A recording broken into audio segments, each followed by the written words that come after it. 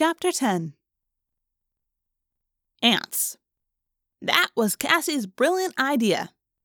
Ants. See, ants could get into Chapman's basement, and ants could carry away the small transponder. Ants. This was what my life had come to. We ended up spending a couple of hours debating whether we should be red ants or black ants. I finally left in disgust. I didn't want to be an ant, red, black, or any other color. I saw Jake the next day in school. I had just come out of history class where I had blown a pop quiz. I wasn't in the best mood. I was opening my locker and muttering about the Mexican-American War, and how was anyone supposed to remember the difference between that war and the Texas War of Independence? "Hi," Jake said. "The answer is black.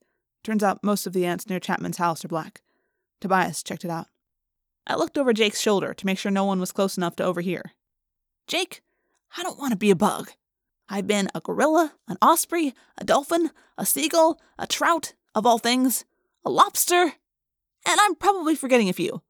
Gorilla was fun. Dolphin was fun. Osprey was fun. Ant, not fun. Basically, bugs are a bad idea." Jake shrugged.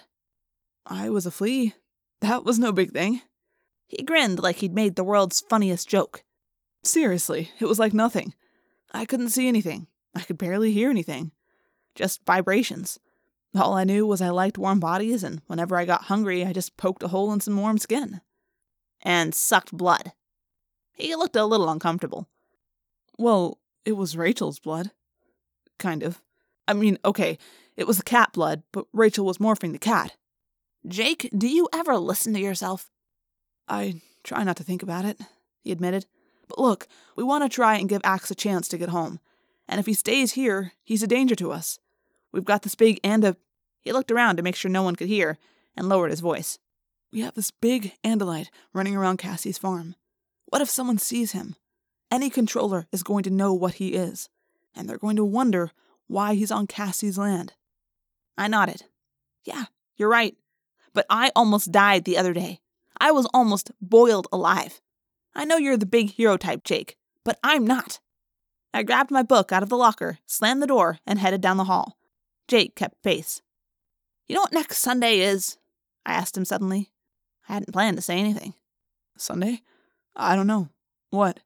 2 years to the day. 2 years since my mom died. And I don't know what to do. I don't know whether I should talk to my dad about it or just let it pass. But I know one thing. This would be a really bad week for me to turn up dead. I kept walking. He didn't follow me. 2 years. She'd taken the boat out of the marina. She'd sailed it out into a rough sea. No one knew why. She'd never done it before. We'd always gone out together, the three of us. That night, after the high winds had blown past, they'd found the boat driven up on the rocks. The hull was shattered. There was no sign of my mother, except for a frayed safety rope. They never found her body. The Coast Guard guys said that was not unusual. The ocean is a big place. So is space, a voice in my head said.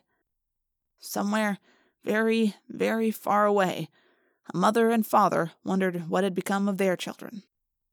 For a long time, I made up stories about how my mom had survived, maybe on a desert island or something.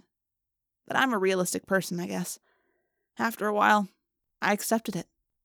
And after a while, Axe's parents would accept that he and his brother, Prince Elfhanger, would not be returning. That they had been lost forever in space. Lost fighting to protect Earth. To help the human race. To help me. I spotted Cassie up ahead, walking with some of her friends. She smiled vaguely when she saw me. We were supposed to kind of ignore each other in school, so no one ever figured out that Jake and me and Cassie and Rachel were hanging out a lot. As I brushed past her, I muttered, "Tell Jake I'll do it." Sometimes I really hate having a conscience.